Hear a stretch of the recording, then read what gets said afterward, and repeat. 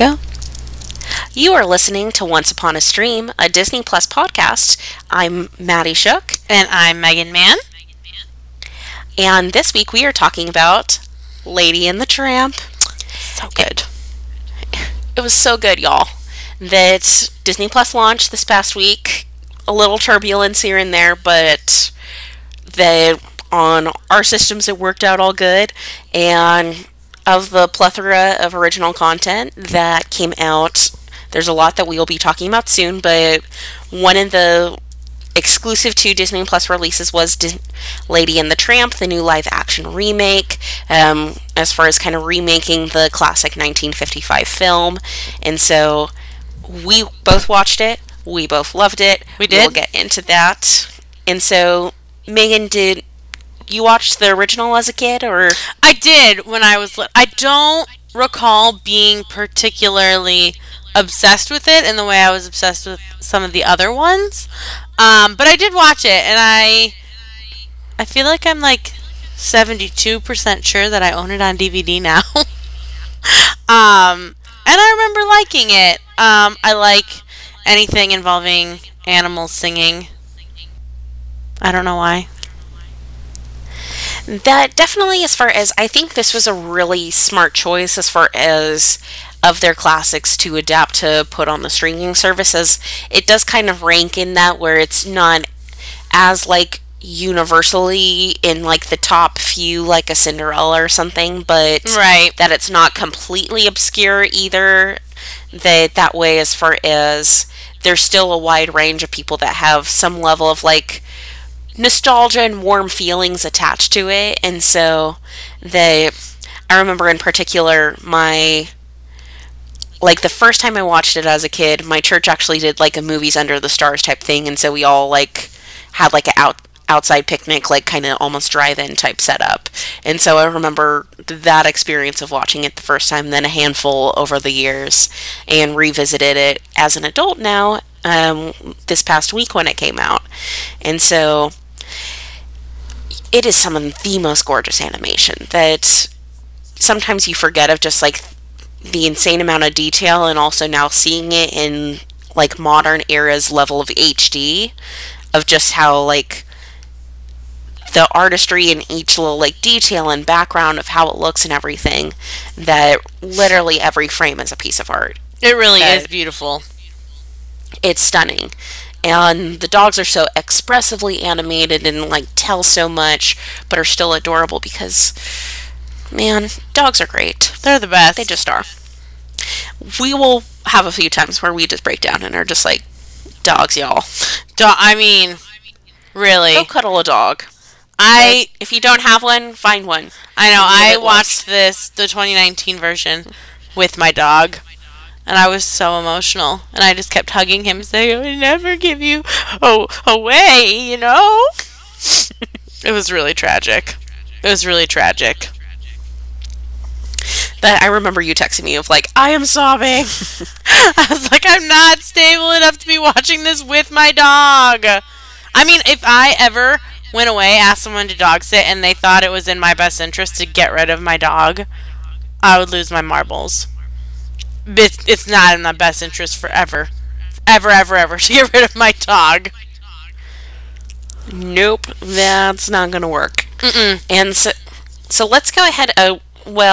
Before we get into the new one, as far as revisiting it, yes, the animation is absolutely gorgeous. Oh, yeah. The story is timeless. It's just sweet and endearing, and like the lead characters, and as far as like some of the sidekicks as well, like Jock and Trusty, that are just precious and part of like that classic cinema. But yikes! Like I was watching it and I was like, oh my gosh, I forgot that this is basically gorgeous, like turn of the century landscapes, adorable animals, and then a bunch of really cringy like ethnic stereotypes. Yeah, like a That- lot. A lot. And so it's very interesting as far as with some of the new releases on Disney Plus, basically of it stating that it says in the synopsis, there may be outdated cultural depictions. And by maybe, there are. That it's to the point of like, you kind of forget, like, as far as 1955, the release date on that, that's a time when, like, folks were so racist that they were also racist to other kinds of white people because, obviously, and we will get there, the Siamese cats, that's the notorious one. Yeah. But then there was, like, when they were at the zoo, there was the police officer that was, like, the biggest Irish caricature. That's one of the words I have the hardest time saying that I've ever seen of, like, you're like, oof, okay. That, fortunately, it's a short little bit. And then as far as, even though Bella Notte is a lovely song, and I still adore it. And it is a classic in terms of the grander soundtrack to Disney in general. Yeah. Because when you think of Lady and the Tramp, you automatically think of that song and that scene. That song and the Disney Weddings version of it is still on my phone to this day. Support that.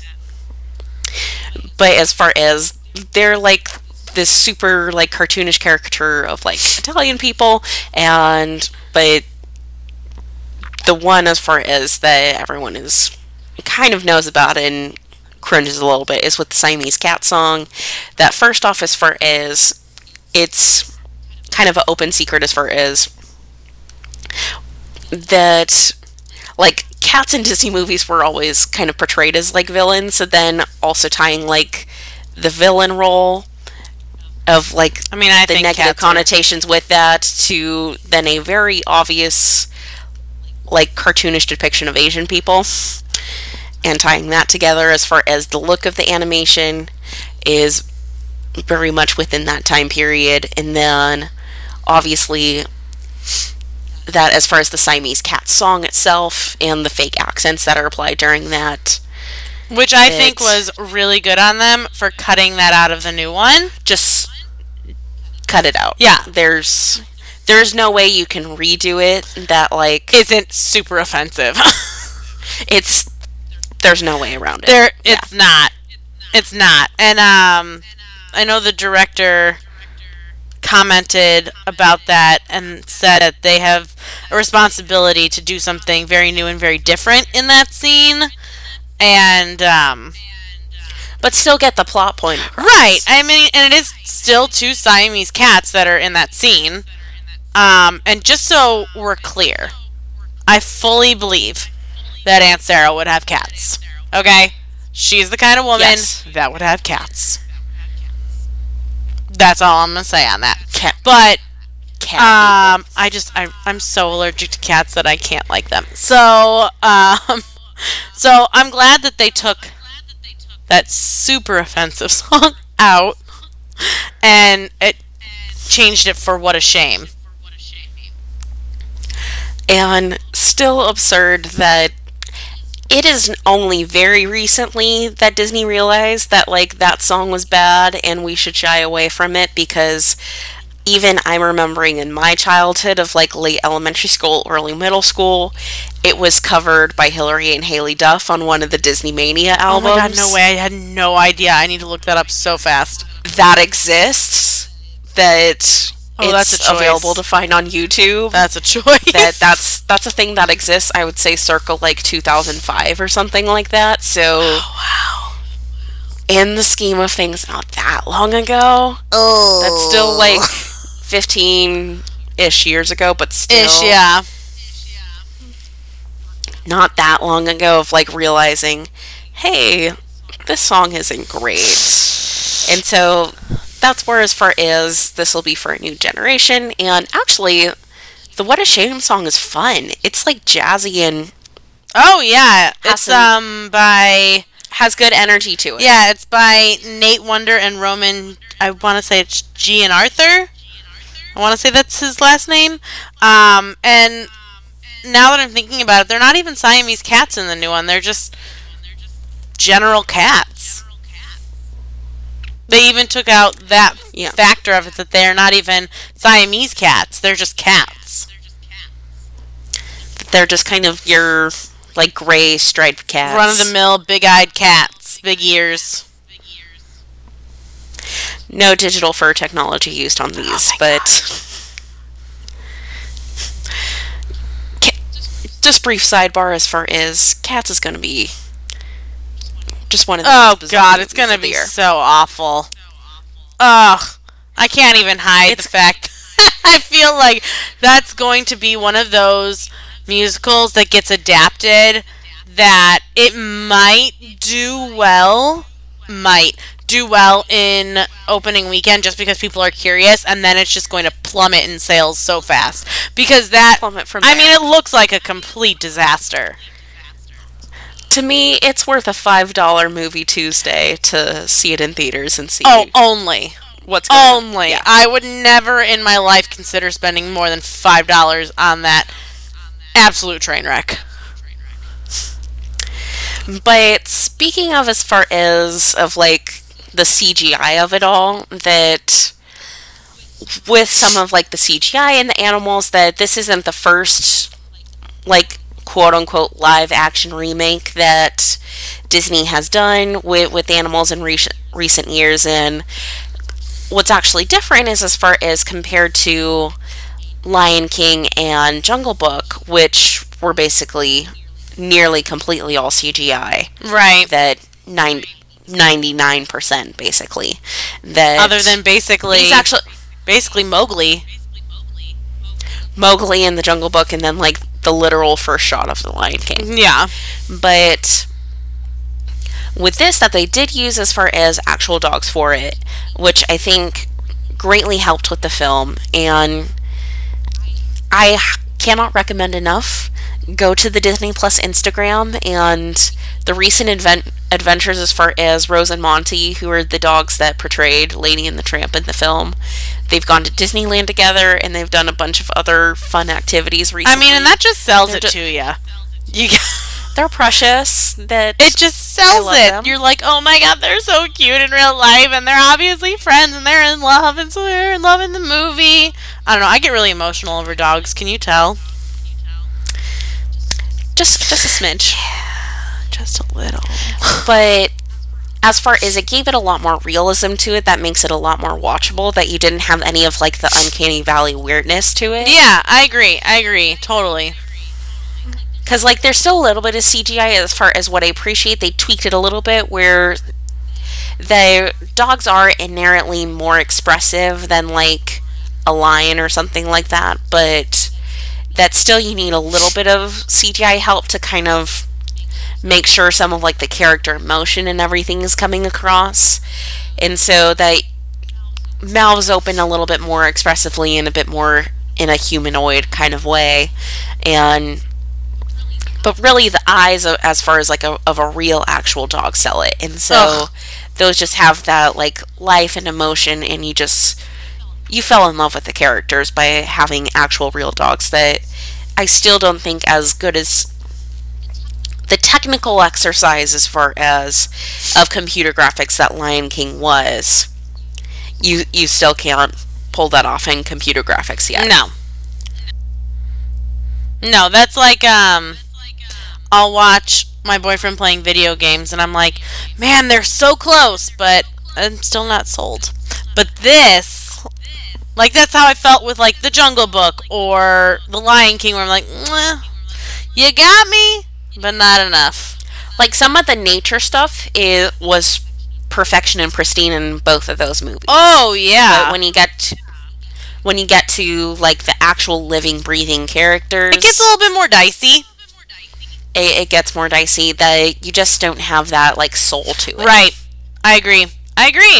But with this, I think with using real dogs, I think you were that much more emotionally invested in it. You know?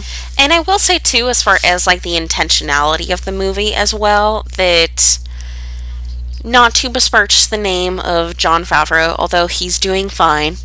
He's doing That- just fine.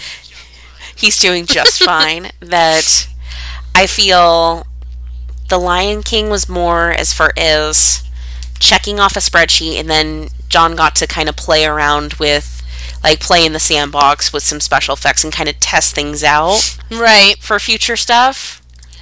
And that also, it was a decent paycheck on that. But where I feel that's where it was more of like an exercise in as far as like technical achievement on like that of like the people behind the film, and then for Disney it was just cashing in on that sweet sweet nostalgia. Yeah. But that it didn't have as much heart at its core, and that's why it didn't ring true for most audiences. Whereas with The Lady and the Tramp, and we're gonna pretty soon kind of break things down into detail, but I really think the people behind it did like come with like a purpose of like the story they wanted to tell and how to bring that into the future, and also just like the heart. They like there's heart and soul in it. Yeah, and that's obviously proves that they did not talk to Jon Favreau, because that heart wasn't there in Lion King or Jungle Book. So there's that. They didn't take his road, and I'm glad for that. And like as far as we can get into at some point, like the breakdown of, the live action remake is now a trend and all of that. Which I'm not the and biggest fan of all the time. That this makes me more optimistic as far as it's very much a hit or miss. I agree. It's definitely a hit or miss thing. Because Cinderella, perfection. I adore. It's perfection. I remember sitting in the theater. That was the very first movie in a theater that the little girl I take care of had ever seen in a movie theater, and we loved it, and we had such a good time. And when it came out on DVD, I think we watched it every day for like months, and I loved it. I thought it was so special, and I thought it was so sweet and so perfectly cast, and the colors in that movie, the visuals. I mean, anything Cate Blanchett came out in, you were just like, how? Getting to see those costumes at D23 it took my breath away. Oh, I'm sure of it. And as far as Beauty and the Beast, that had some really great parts and then some uneven parts too, but as far as it was basically like restaging the production of it, basically, right, in a real setting. Which I loved the stage production. I do. My parents took me to see that when I was really little, and I was like, this is great. And the Josh Groban song in that movie. The Josh Groban song is excellent. It's amazing. Yes. That there's some singing performances that are debatable, but yeah, we'll say that. That's a good euphemism. And then you get as far as more in like the past year, so that's where things got a bit rocky, and so making me a lot more skeptical about some of these titles. I felt like they're just taking, like you said, they're taking that hit of nostalgia and pushing it so hard in the hopes that is what's going to make this live action a success, and that's not always the case. Like, I was not the biggest fan even when it was announced. I think it just from the off, I'm just not impressed by the fact that we have a live action Aladdin. I don't know. I thought that movie was perfect, and I didn't really think that it needed an adaptation, though I absolutely loved, and I mean, obviously we've established that I'm not emotionally stable, so I fully cried when I saw the Broadway production of Aladdin, and they did a whole new world, and I'm almost 100% certain that was a real flying carpet, because there were no wires, there was nothing that thing was going on. It's a real magic carpet, Broadway magic, that's all I'm saying. So I fully cried during the Aladdin live Broadway show, but for whatever reason, the movie just didn't sway me. I didn't like it. I don't like that it was even happening to begin with. And I've seen the trailer for the new Mulan, and I think I'm going to remain skeptical of that until I see it. That one, at least, it has a distinct point of view and purpose for it that that has me cautiously optimistic for it. And like when you look at basically on the business side of Hollywood, it's you understand why these are happening, and because of previous censorship laws and all of that, the Chinese market doesn't have that big of a connection to the properties from the Disney Renaissance. And so basically these are a way to reintroduce those properties to said market and get them all hyped up on some of the best known properties in the Disney catalog, but while then also scoring off of the domestic market's yearning for nostalgia and all of that. But there still has to be heart and artistry and intention into each project to make it good. And I and think make it necessary. And I think Jon Favreau had good intentions with the Jungle Book and with The Lion King. And don't get me wrong. Bill Murray as Baloo was a revelation.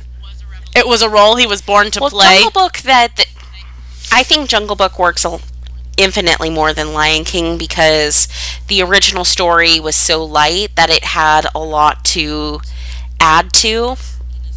And as far as an update for that made a bit more sense.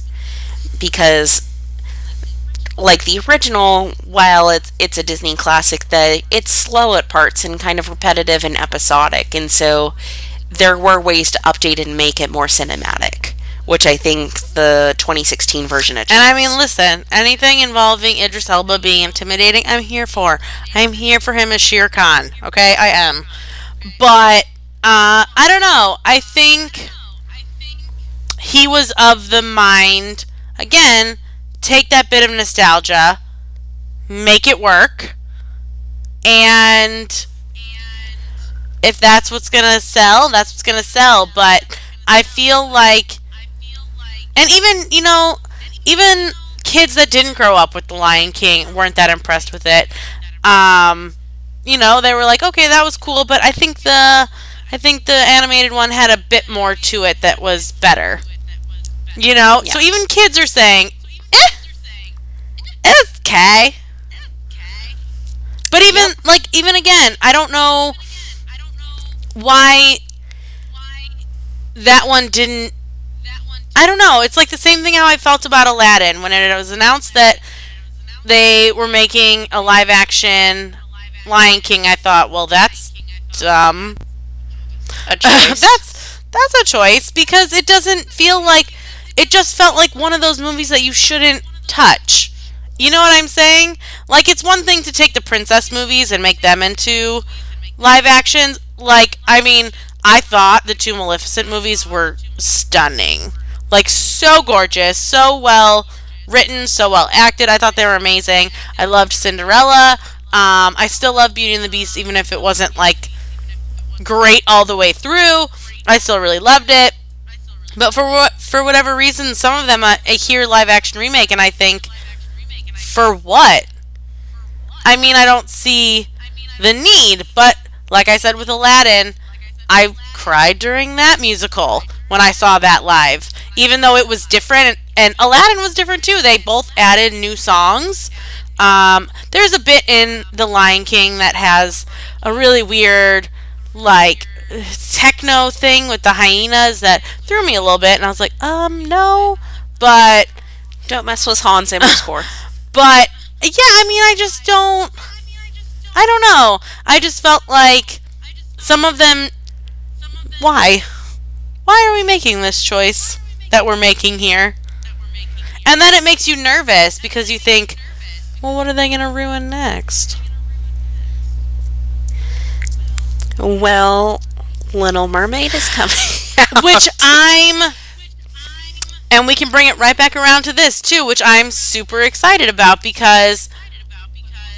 But also, how do you animate fish and make believable? So I hope they learn their lesson from The Lion King and they don't go photorealistic because fish aren't cute. No one wants to look at fish for 90 minutes. And then it makes you nervous, like, she's going to be from waist up.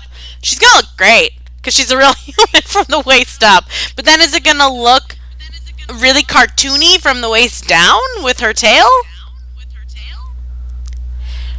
Well, we've at least seen like Or are they going to do... it'll at least be to Once Upon a Time Oh, levels. God, please. No. God, I've blocked that out of my brain. Poor Joanna Fisher. Or is it Fisher? Joanna Fisher, right? Or is it Swisher? Swisher. I think it's Swisher. You know what? Her. Garcia's maiden name, but mainly I just call her Cheyenne. I mean, that's what I think of her as. That's what I think of her as. That was...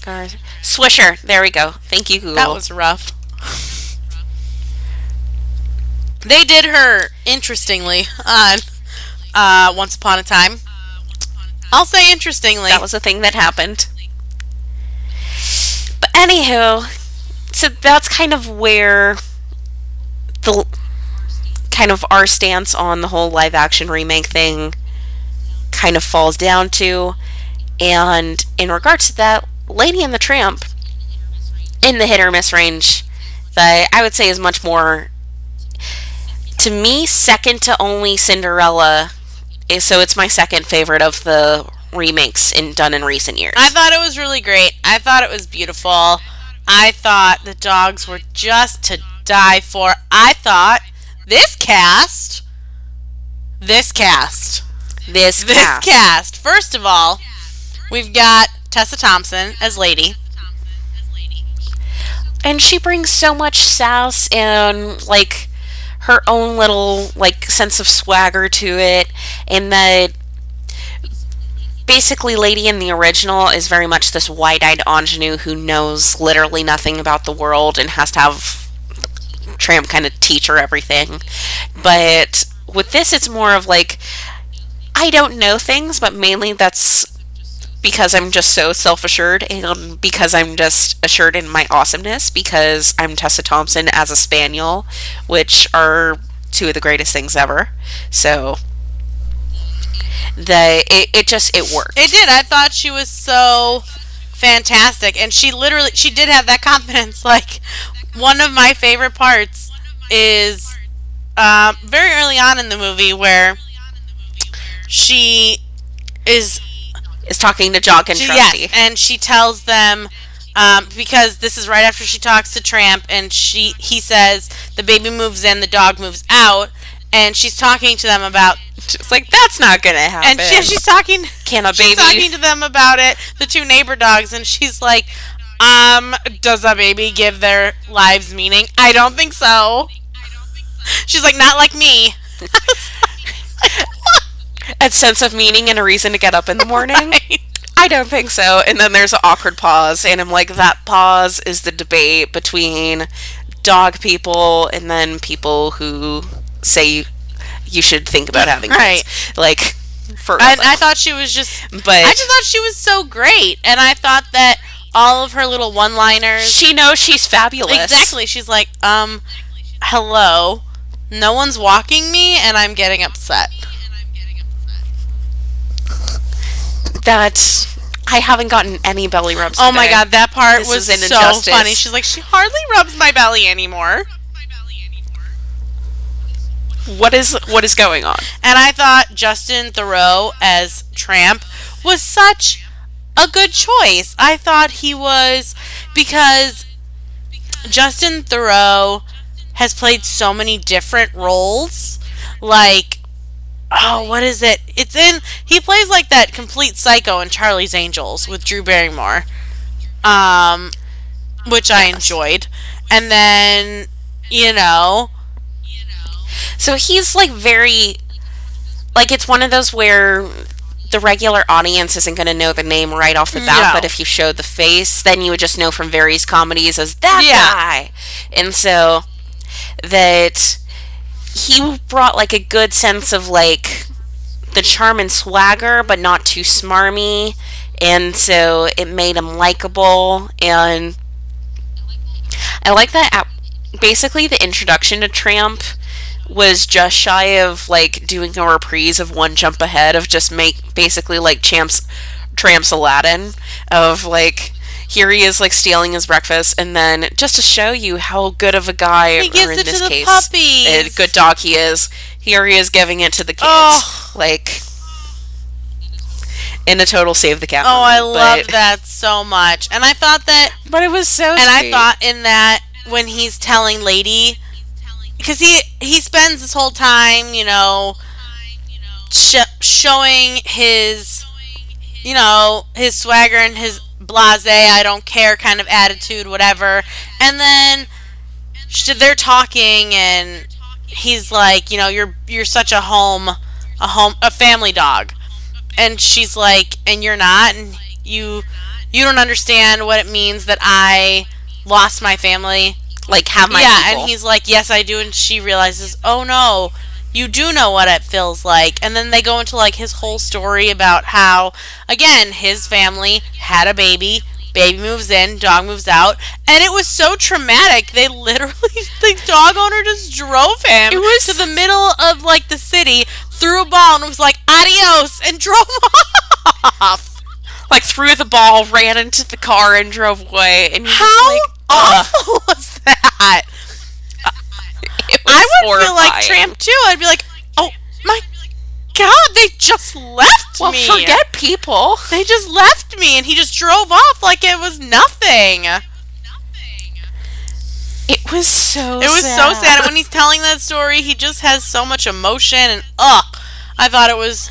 This is your second reminder in the podcast. If you have a dog, cuddle your dog. If you don't have a dog, find one and give it lovies, because dogs are the best and we don't. We don't. I literally cannot describe how often the last 2 days I have hugged my dog and like smothered him in kisses and said I would never leave him, and how much I love him. I'm like, my dog probably thinks I'm crazy. I mean, he probably already thinks that for various other reasons, but he probably thinks I'm nuts. Because I'm like, oh my god, I would never leave you. Don't leave me ever. Never, ever. Never, never. That's really what I've been doing. Oh god, it's so sad. Okay, let's keep talking about. But, like, both of them, like, they have really great chemistry together. Like, it's really good repartee, and you instantly love their dynamic, and it makes the whole movie work. It's what it all rests upon. And then to kind of even support that, then all of like the side characters of them are just perfection. God. Sam Elliott as Trusty, the Bloodhound. Oh my god. Okay, that is inspired casting. I mean, let's be real. Probably one of the best suited roles for him. That's all I'm saying. That's all I'm saying. I think Sam Elliott is. I could talk about my love for Sam Elliott for forever. Like, I think he's so fantastic. And that's not just because he was in my second favorite show of all time, Justified, but it's because I don't know what it is about, like, that voice of his. Like, it's the voice, it's the whole thing. When I found out he was going to be in A Star Is Born, I lost my marbles. I was so excited. And he just, because he said that there wasn't, that, because they kept calling him Old Reliable, and then he just kept saying, no, I'm just old. And I was like, oh my god, no, you're not, you're Sam Elliott. And then in this one, as far as Jock is Jacqueline, and so she's a girl this time around. Ashley Jensen. They did get a Scottish actress. Scottish Terrier had to be a Scottish actress. That was inspired. It was. At first, I was wondering if it was Kelly MacDonald, but then it was like, there is more than one Scottish actress. You know what? Really. Yeah, there is. And so that she was lovely and just so much fun. And then Darling and Jim Dear, who are just kind of like table dressing in the original, that Kiersey Clemons and I believe it's Thomas Mann is oh my god, Jim Dear. Oh my god. Before we even talk about those two though, let's talk about the other two dogs. Oh my god. I loved it so much about Peg and Bull. Yes. Every time Bull, like the scene where towards the end where Tramp realizes he messed up with Lady and he went to go fix it, Bull's just like, "What's happening? What am I missing? What's going on?" And it took me forever to realize that was Benedict Wong. Really? Yeah. Oh, I thought he was fantastic. He was so good in that, as far as kind of played up a different British dialect, and so most people would know him as Wong from the Doctor Strange and various Avenger movies, but like he was super good. And then Janelle Monáe. Okay, listen. I am ridiculously obsessed with Janelle Monáe. I think Dirty Computer is one of the best albums I've ever heard. I think she is magnificent. I think she is one of those very few singers who can cross over. Because there are plenty of singers who try to act, and it's just, it's not great. I'm not going to lie. It's not great. It shouldn't happen. But, here we are. Just like some actors, Lindsay Lohan shouldn't sing. I mean, that's all I'm saying. That's all I'm saying. Sometimes the crossover doesn't work. But Janelle Monáe, I think, is absolute perfection as an actress. Her in Hidden Figures. Ugh. Chef's kiss. She's fabulous. So amazing. And so I loved her. Loved her in this movie. And she was another one who she sang He's a Tramp. Another truly classic Disney. Exactly. And also another song. Disney song near and dear to my heart, because the amount of Disney songs that are in an alto vocalist range are slim to none. Yeah. So I am protective over He's a Tramp because it's actually low. Right. And that's another one. Those lyrics got changed too. And as far as I still adore, as far as the original one, that they kind of changed it just to fit better thematically with the story that they were telling in this. And then also as far as when you break down the original, it's basically like, he's the worst, but if he called me, I wouldn't be mad. Make it happen. Which the struggle is real. Yeah. But They kept. But that's not the uplifting message that we should be sending to the next generation. And they kept a lot of it, but anything that was like problematic, there's a lot of it they were similar, like, but it's gotta go. And so they updated it as far as with like the exact circumstances, as far as it's still kind of Peggy warning Lady about like he's a tramp, he's a loner, and probably not going to change. So keep that in mind. Yeah, exactly. He's not going to be there for you, and if you wanted him to, it's a lot. It's the same idea. Basically, like, he's a tramp, loner, not going to be there for you. Don't expect him to be, but in a much less, but I'd still love it if he called kind of way. Yeah, exactly. Yeah.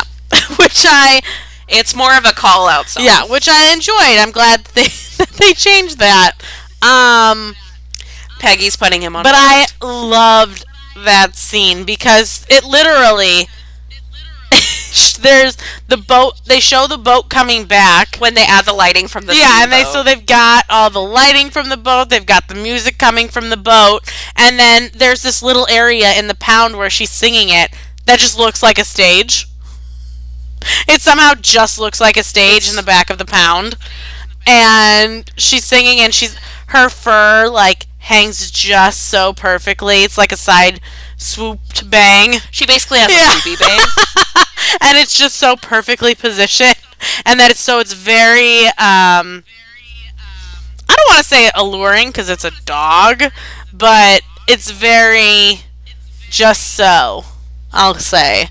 And so it's got the look of a lounge singer. She's sassy. It's got the look of a lounge singer, but, unlike a dog, which is... Unlike a Maltese. Yeah, it's fine. It's fine. And I just, no one else could have sung that song in the movie. Absolutely no one. Absolutely no one. And I just thought it was I mean, just perfection. And then we've got Yvette Nicole Brown as Aunt Sarah. Who I love dearly. And like the update on it as far as, because it was always in like the first one of like that it's literally a brand new baby and then they like immediately go on a trip and leave the baby Adios, behind. baby. And so in the original, so this time Aunt Sarah's just dog sitting lady while they take the baby to meet Jim Deere's sister, which I was like, that makes so much more sense. But Aunt Sarah's kind of like this stuffy cat person and that basically doesn't approve of Jim Deere and Darling's relationship anyway, and so it's just kind of that relative that no one likes, but we need someone to take care of the dog. So Right. here we go. And I love, for those who are fans of Community, that there are a few moments when she gets into like Shirley Bennett voice, and with like the higher pitch that just made my heart happy. I thought she was just so perfect, even though she was hating on the dogs.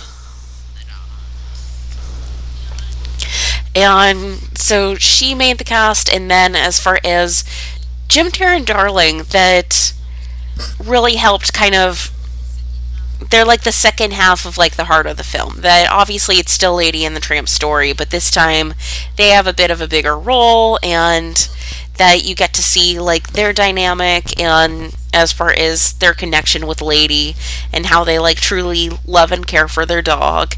And also as far as with the casting of Kiersey Clemons and Thomas Mann, that as far as especially in terms of in live action, this is one of Disney's first And iteration that roles as well. And is as far as so depicted on important. screen. It's huge. That's I mean, huge. like we were talking about the Little Mermaid live action remake earlier, when they announced for the 5 minutes that it was a thing that Harry Styles had been cast as Prince Eric, first thought after, oh my god, this is all of my dreams coming true because Prince Eric is my favorite Disney prince and I'm obsessed with Harry Styles. This is every dream I could ever imagine coming true. This is perfect. My second thought was, oh my god, thank God he was cast, because that gives us a Disney princess in an interracial couple. And it bothers me that it's taken them until 2019 to have one, but I'm so glad they finally have one, because it's unrealistic for all the Disney couples to be of the same race. It's just wildly unrealistic. You know, I think that, I don't want to say they have to normalize it because there's nothing abnormal about it. I think it's more in terms of representation of interracial couples, because interracial couples is the norm now. I mean, it's totally acceptable to be with someone outside of your race. It's antiquated to think that that's not okay. You know, so it's, I don't know, I think it's something that's important, and I think it's something that is necessary for someone like Disney to show, because Disney is one of the largest production companies in the world, and it's something that they need to be on board with as well. It can't just be in other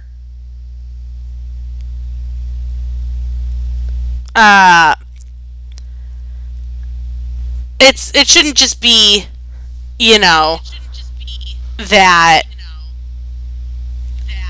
you know what I mean? It just shouldn't be other production companies. It should be a big company like Disney who's like, yeah, that's right. We're embracing interracial couples because this is what we see in our parks all the time. We see interracial families all the time. Yeah, and like one of the posts that I saw, so one of my favorite Disney Instagram accounts is what a Follow fun the name. Yellow Brick Girl, that she's fabulous, and that for Dapper Day, which is a once a year like fan event at Disneyland where people kind of dress in vintage or vintage inspired clothing and do Disney bounds and all of that, her and her husband, she's black and her husband's white, that they Disney bounded this year as Jim, Dear, and Darling, inspired by outfits from this movie that came out this past week, since they saw some of the costume preview at D23. Basically because this is one of like the first couples depicted in a Disney movie of something they both love so much and have such passion for, that and so this is one of the first times a couple that looks like them is in one of the Disney properties of something they love so much. And it's just everyone deserves to have like their like the world around them represented. And since Disney, there's in no time soon is still going to be one of, if not the biggest purveyor of media in regards to film and television today, that a large chunk of that responsibility of representation and how like mass media people see themselves, a lot of that does fall on Disney and everything now, since they are such a huge chunk of what's out there currently. And so, but beyond that, as far as like aside from like the representation, which is super important, that as far as that it needs to be like ethical representation, but also just that it's depicted well and in like a quality work, and like the couple's dynamic. I thought they were so well suited to each other. Both of the actors were that they had good chemistry together, and that it was just like sweet and romantic. And I thought they were just that the casting was perfect. Cute. They were so cute, and it took me a little while to figure out where I'd seen him before, and it was in Me and Earl and the Dying Girl, which is a fantastic movie. And then I couldn't figure out where I'd seen her before, and she was in this movie called Hearts Beat Loud. Oh my god, one of the best indies it's with Nick Offerman, and it is hands down one of the best indie movies that literally like 5 people have seen, and it's so good. And she sings in that movie too, because she sings like 2 lullabies in this, and that's kind of it. But she sings a lot in that movie, and now I feel better knowing where she's from. Now I feel much better.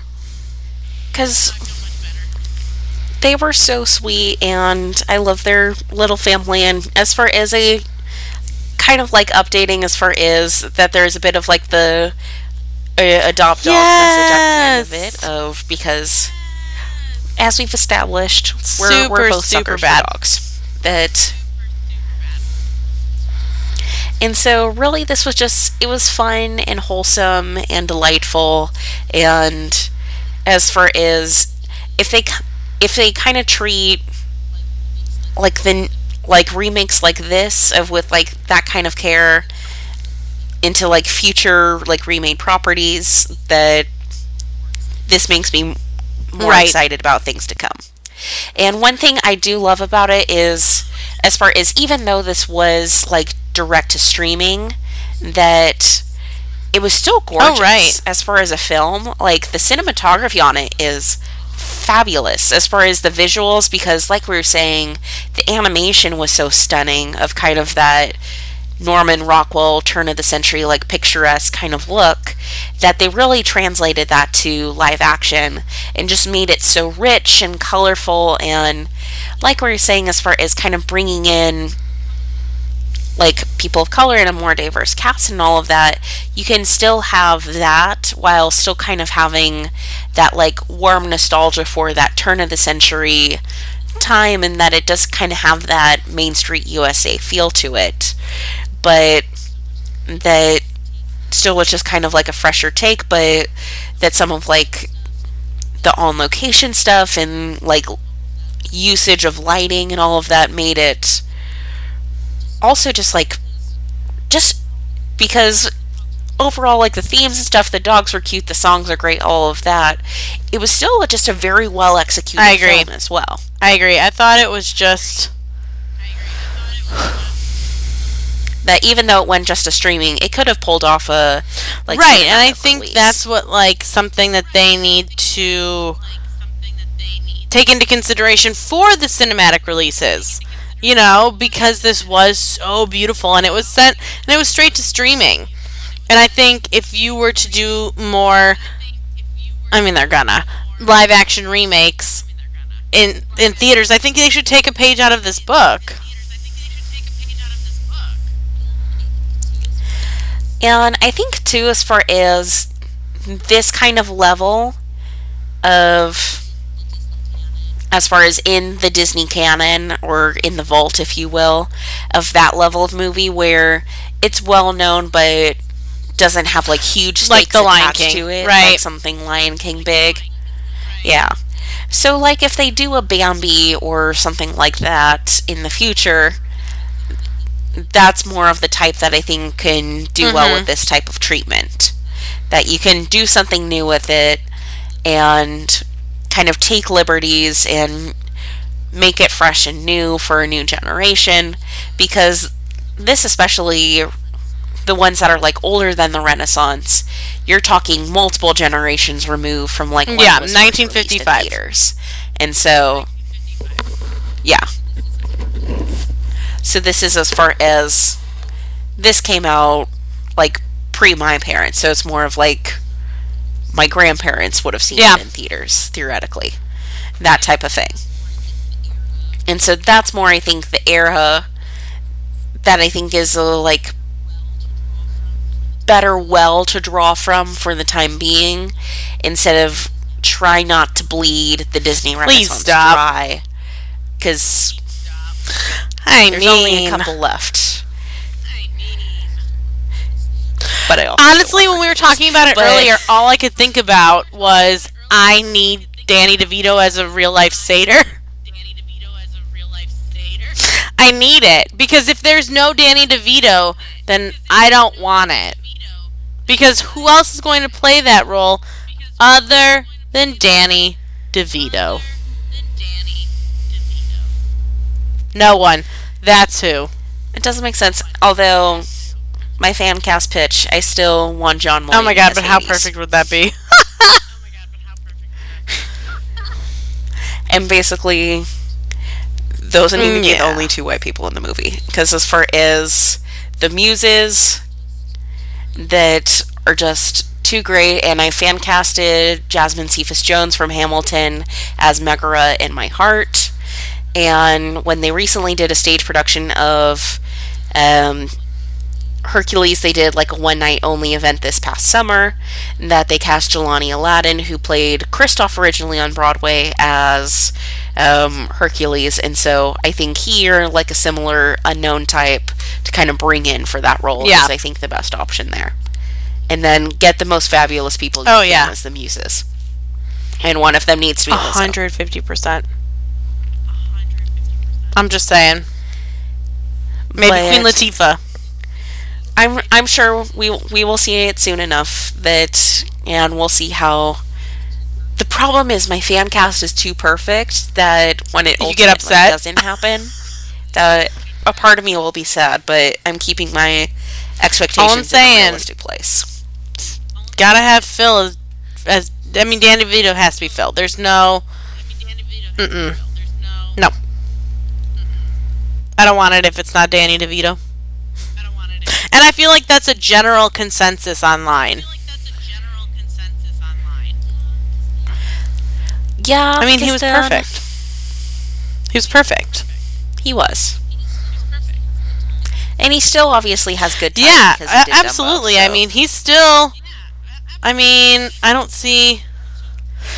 If he still write the right check. And I mean, other than, he's just hanging out doing It's Always Sunny in Philadelphia, so. And those H&R Block commercials, so. Whatever you gotta do to cut a check, okay? That's all I'm saying. You gotta, you know what I'm saying? And he does I mean, I love Danny DeVito for all of the voiceover work that he does. So I would hope that he understands how deeply everyone is attached to him as Phil. Because the one thing I do respect is with the Lion King remake is they didn't even try I to find someone else swear, for Mufasa. It's there like, it has would to have be been James no Earl one Jones. going to that movie Yeah. if you had not cast. No. There would have been rioting in the streets. Like, if you think the Sonic thing was an uproar. I mean, if James Earl Jones is alive and well still, okay, you cannot. No. Mm-mm. No. Mm-mm. No. No. I can't even finish my sentence because there is no recasting. It is. Heresy. It's blasphemous to even consider recasting Mufasa when James Earl Jones alive and well. Because that is one of the most iconic voices in characters. Because who doesn't absolutely recall how devastated they felt the first time that Mufasa died in front of you? I still mean, cried that's when I all I'm watched it saying. this week. You can't sit there and say anyone is capable of doing that voice. There's no one. Truly. Well, I think we've rabbit trailed enough that... Do you have any final thoughts on I thought, Lady and the it Tramp was 2019? it was so sweet, and I wanted at least half of those houses in that movie. I thought Tessa Thompson was. I want the I houses. know, I want the all dog. of it. I was really proud of Disney for finally putting an interracial couple in there. Which, again, like I said, it has to be something that is a big production company like Disney to say this is normal. This shouldn't even be a question. In quote unquote wholesome this family is fare. It's not. It's not edgy. normal. This is the norm. Interracial couples are the norm. Look at this cute little family and their dog. The baby and the was baby so was cute. adorable. And I mean, because I feel this way normally, I'm so glad that they basically said adopt, don't shop. I loved that because I adopted my dog from a humane society. I love him. I'm so happy. I think everyone should adopt and not shop. And so I'm glad at the end that they were like, hey, no, you can't take this dog to the pound. This is our dog. He stays. He has a home. Oh my God, when she said he has a home, I literally started crying. Like, was not stable at all. So I'm really glad. I thought it was fun. I thought it was cute. I thought it was very emotional. I was really glad for the interracial couple. And I was really glad at the end that they were basically like, adopt a dog. Come on. Go out there. Fine. Because, and especially when Peg and Bull, they got adopted. And they're like, it turns out we are adoptable. No dog should ever feel like they are not adoptable. It's true. And...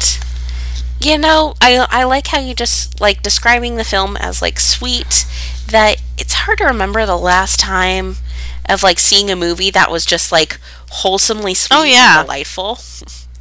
That this is, I can't recommend it enough, that fun for the whole family, and so if you have a Disney Plus subscription, and if you're listening to this podcast, that most likely you do, if not, y'all get on it. Like, it's, too good of a deal to pass up. But that I highly recommend this movie, and it's just sweet and uplifting and will brighten your day. And so definitely recommend that. Next week we are going to get into The Mandalorian of the first 3 episodes, that because by then episode 3 will have come out. Mainly it's going to be us squealing about spoiler warning, Baby Yoda for about 50 to 60 minutes, somewhere, however long this episode ends up being. But because, oh my gosh, He's like the cutest little thing. I know. I'm so excited to really dive into Baby Yoda. And all his preciousness. And so we'll kind of head into that next week. And so lastly, thank you so much for listening to the Once Upon a Stream podcast. And you can find us now. We are available on the Apple Podcast app. Finally, that approval process took forever, but we are now live, so you can listen to that and our pilot episode that aired last week. Also available on Spotify, Google Play, and Stitcher as well. So we are on Twitter at Once Upon a Stream, or you can easiest way too of our Instagrams. I'm at Miss Megan Man. And so feel free to track us down on there, and we're happy to talk Disney Plus with y'all. And so thank you so much for listening. That also on various streaming platforms, that wherever you listen, if you can drop in as far as any reviews, subscribe, that whole situation, that if you listen to podcasts, you know the drill, that we really appreciate your support. Thank you. And so thank you so much, and Bye. y'all take care. Bye. See you next week.